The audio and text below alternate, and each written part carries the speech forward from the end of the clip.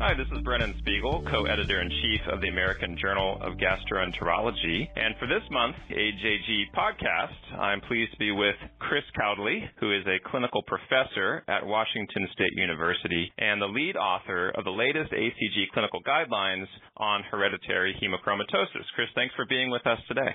Thank you so much for having me. So this is the latest ACG guideline to be published in our journal. It's on, as I said, hereditary hemochromatosis. And, we all know about hemochromatosis. It's a condition that is probably more common than many of us really appreciate. And I think that's a good place to start, Chris, is are we missing cases of hemochromatosis? And what is the prevalence of this disease? Undoubtedly, we are missing cases. Hereditary hemochromatosis, especially the HFE-associated hereditary hemochromatosis, the classical form of this disease, has a prevalence of between 1 in 200 to 1 in 500 persons for the homozygous C282Y mutation. So this would make it one of the most common genetic conditions among Caucasians of Northern European descent. So that's really an impressive statistic epidemiologically, and we'll get to the question of whether we should be screening more regularly or when to screen. But let's take a step back, and we'll get to that. And so, hemochromatosis we know is a disorder of iron overload, and, we've come to realize that it's probably related to excess absorption due to a deficiency in hepcidin. Can you tell us more about the biomechanics of this and what hepcidin is and how it works? Yes, excellent question. So we've thought for a long time that the primary disorder in hemochromatosis was related to a problem at the gut or in the duodenum because that's where the hyperabsorption of iron from a normal diet takes place. But we have now discovered that the liver appears to be a central site for the lack of regulation of appropriate iron absorption in the intestine. So iron absorption follows a very coordinated pattern. So inorganic iron is first reduced from 3+ to 2+ and goes across the intestinal absorptive brush border after a ferric reductase reduces the iron. It then enters the absorptive cell and then is transported through the cell and then transported extracellularly through a different transporter, and that transporter is ferroportin. And we have now discovered that hepcidin, which is a circulating peptide produced in the liver, is essentially a hormone, appears to bind ferroportin in the intestine and internalizes it, thus preventing the transport of iron out of the absorptive cell and into the bloodstream. So in summary, hepcidin has an inhibitory effect on iron absorption. And what happens in hemochromatosis is there appears to be a failure at the level of the hepatocyte in sensing circulating iron stores.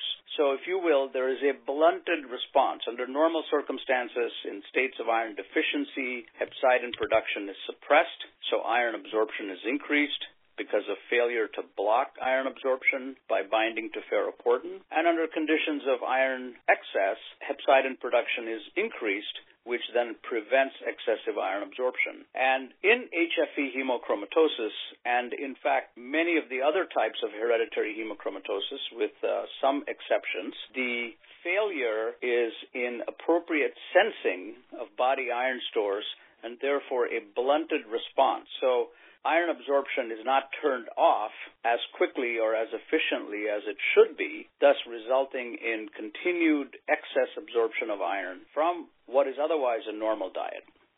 Well, it's a great review of a complex physiology, a very elegant physiology, and certainly if we have any GI fellows listening, there's probably 2 or 3 potential board questions hidden in all of that information that you just provided us. So I think while we're on the topic of board-type questions, another common type of question is what is really the difference between, primary iron overload syndromes and secondary iron overload syndromes, like thalassemias and so forth, and how does that appear differently in a biopsy of the liver, for example, or just physiologically in general?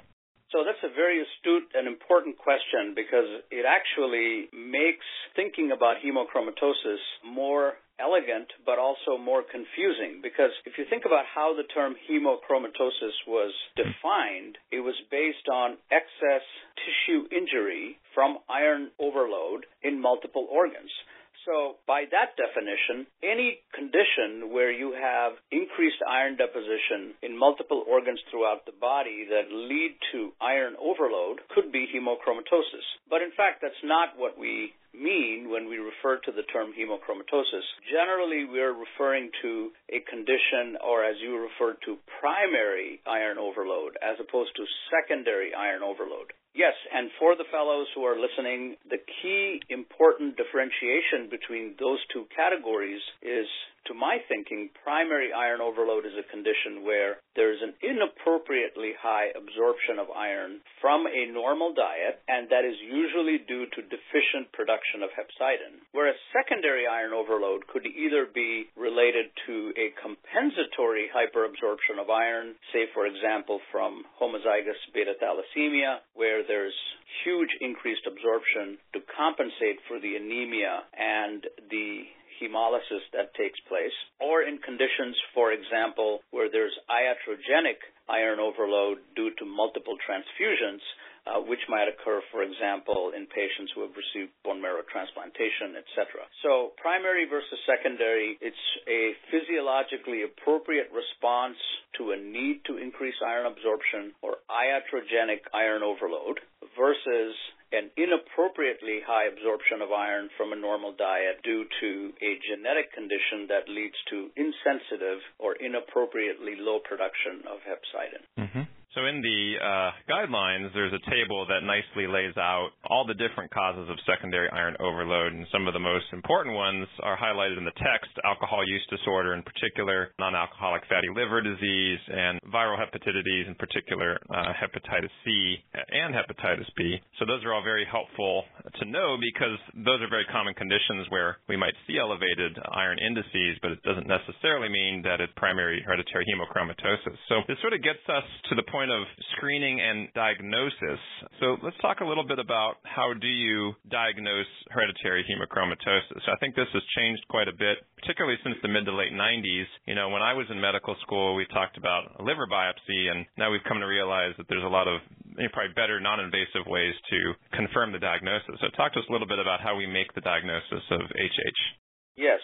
So this is a classic example of how widespread use of a simple genetic test can dramatically affect our ability to make diagnoses. So you're absolutely right. In the 1980s, we used to measure liver iron concentration, and in fact, I published several papers when I was a fellow and early in my career in the early 90s utilizing atomic absorption spectrophotometry or biochemical iron measurement using colorimetric assays to measure iron concentration. And then we used to adjust for the iron concentration per age and calculate something called the hepatic iron index, which may sound vaguely familiar. And the idea was we would essentially try to define the disease by the phenotype of iron overload with a certain amount of iron deposited in the liver. Well, that has been completely replaced since we had the landmark paper in Nature Genetics, which identified the HFE gene and the single mutation, C282Y mutation, as responsible for the phenotype in 85% of patients with the phenotype of hemochromatosis who were Caucasians. So once you have that simple genetic test that can be done using a PCR-based assay as opposed to needing whole gene sequencing, etc., we then have the ability now for the vast majority of patients who present with an elevated transferrin iron saturation and or an elevated ferritin to confirm the diagnosis of homozygous hereditary hemochromatosis, or at least the most common form, using genetic testing. So when the gene test first came out, given that this was a very prevalent disease, there were many active debates, and I was a keen participant in these, about whether we should do genotype-based screening and just genotype everyone, or do phenotypic-based screening. And where we settled at the end of the day was for the general population, starting with serum iron studies is the right way to proceed, because then you avoid the problem of identifying patients who have the genotype but are not expressing the phenotype. Right, incomplete penetrant. Non-expressing genotype or non-penetrant, yeah. So this is how we approach diagnosis of hemochromatosis. Now, start with serum iron transferrin, iron saturation, and ferritin, and then obtain an HFE gene test, which should then identify the vast majority of patients as either homozygous for the C282Y mutation or compound heterozygous for the C282Y or H63D mutation. Mm-hmm. Well, it's a beautiful biological story that's progressed to where we are today. But one thing that hasn't changed, really, is how it presents clinically. We may have different approaches to managing patients, although that, too, hasn't changed a whole lot. But talk to us a little bit about the most common and important manifestations of hereditary hemochromatosis. So many patients may have no symptoms whatsoever, or they may have nonspecific symptoms such as fatigue, lethargy, or abdominal pain. But the objective findings that lead to end organ damage are generally related to iron deposition, excess iron deposition in the liver, the heart, the pancreas, the joints, and potentially in the pituitary gland. So the most common and the most important organ that's affected in hemochromatosis is the liver, and excess iron deposition in the liver leads to activation of fibrogenesis, and hemochromatosis is one of those relatively rare entities where patients can go through progressive iron deposition and development of hepatic fibrosis that then can lead to cirrhosis without much in the way of necro-inflammatory changes. In the pancreas, iron deposition can lead to selective loss of beta cells, and the iron is selectively deposited in the islets. So these patients generally have insulin secretion deficiency as opposed to insulin resistance. And in the heart, you can get iron deposition, which can be in the subendocardium and generally may lead to a restrictive physiology. And generally, these patients don't have atherosclerotic heart disease, but may develop congestive heart failure. And as you point out in the guidelines, cardiomyopathy is the second leading cause of mortality in this patient population, although it may not be all that prevalent. Relatively small percentage of people end up having advanced heart disease, but when it occurs, it can be quite devastating. Is that right?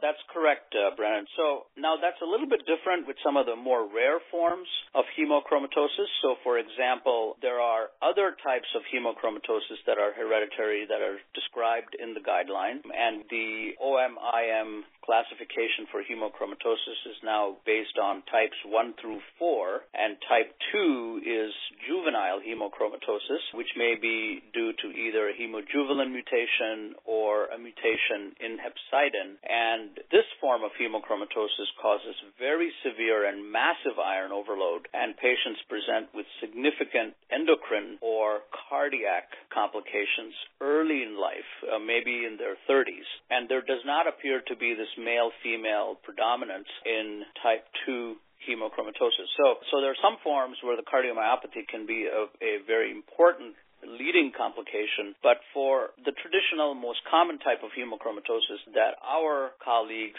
and gastroenterologists are likely to encounter is the HFE associated, where generally cardiomyopathy occurs after the development of cirrhosis, so most patients are diagnosed before the development of cardiomyopathy. Mm-hmm. So let's talk about treatment. This is amazing that we still use phlebotomy as the primary treatment for hereditary hemochromatosis. I say amazing because it works, and it's something that we've had access to for like all of modern medicine. The only condition I can think of where bleeding is still the actual treatment of choice. So when should we initiate phlebotomy in patients with HH, and what are the goals of treatment?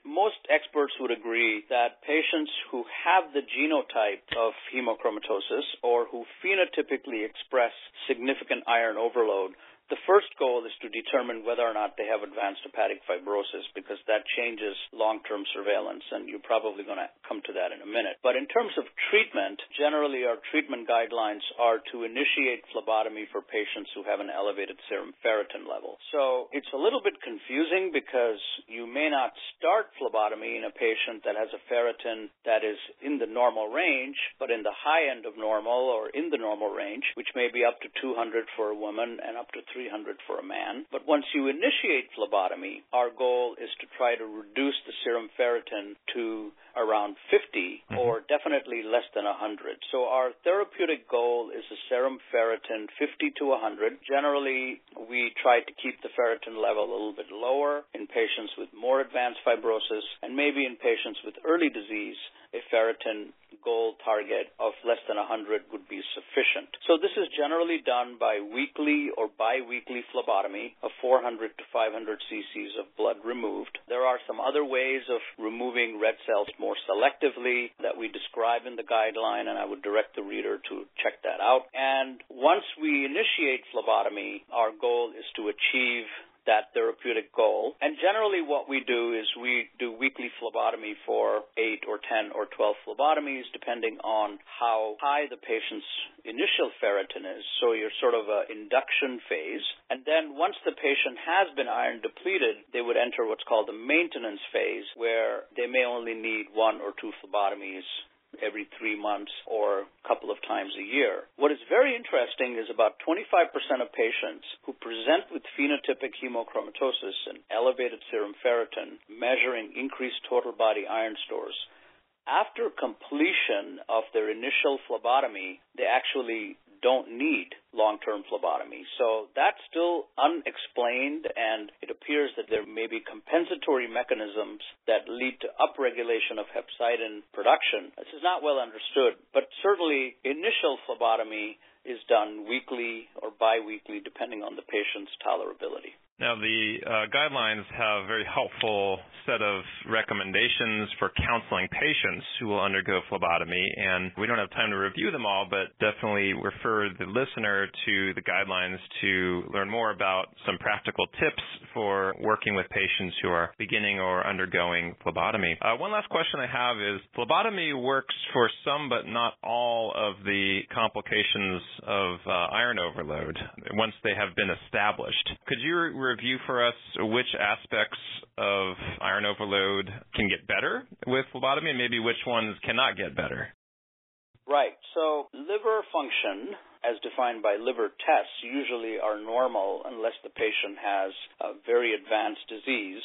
So they're usually not abnormal to begin with, but there are some data going back to the 80s suggesting that features of portal hypertension may actually improve with a mobilization of iron and phlebotomy. We also know that in patients that have cardiac iron overload, once the patient has developed dilated cardiomyopathy, generally cardiac function does not improve dramatically, but if the diagnosis is made prior to the dilated cardiomyopathy phase, cardiac function can improve. Hepatic fibrosis can improve, definitely stabilize, and there are reports of cirrhosis even being reversed after phlebotomy. Unfortunately, the one symptom that does not seem sensitive or responsive to phlebotomy consistently is one that is a significant cause of decreased quality of life and symptoms, and that is the arthropathy, especially in younger patients, and in my anecdotal experience, especially in women, there appears to be not a very good response uniformly to phlebotomy with the joint symptoms. And of course, I did not mention, as far as the complications, a pseudogout or a chondrocalcinosis is one of the symptoms and one of the complications of iron overload, and it's due to iron deposition in the joints, and particularly the knees can be affected. So that's a symptom that doesn't improve consistently, but many of the other symptoms and end organ lesions will stabilize, if not reverse. So this all points out the importance of early diagnosis and having a low index of suspicion for screening for hemochromatosis. We talked about how common this condition is and how underdiagnosed it likely is. So for all of our listeners, next time you see elevated transaminases, you're wondering what's going on, remember this conversation. Think about screening early and often when appropriate, and strongly recommend that our listeners go to the guidelines for more information. This is a terrific, very comprehensive document, and as I said a few times, full of answers to many potential board questions as well. So on behalf of my co-editor, Brian Lacey, I'd like to thank you again, Dr. Kowdley, for being with us today for this interesting discussion. Thank you so much.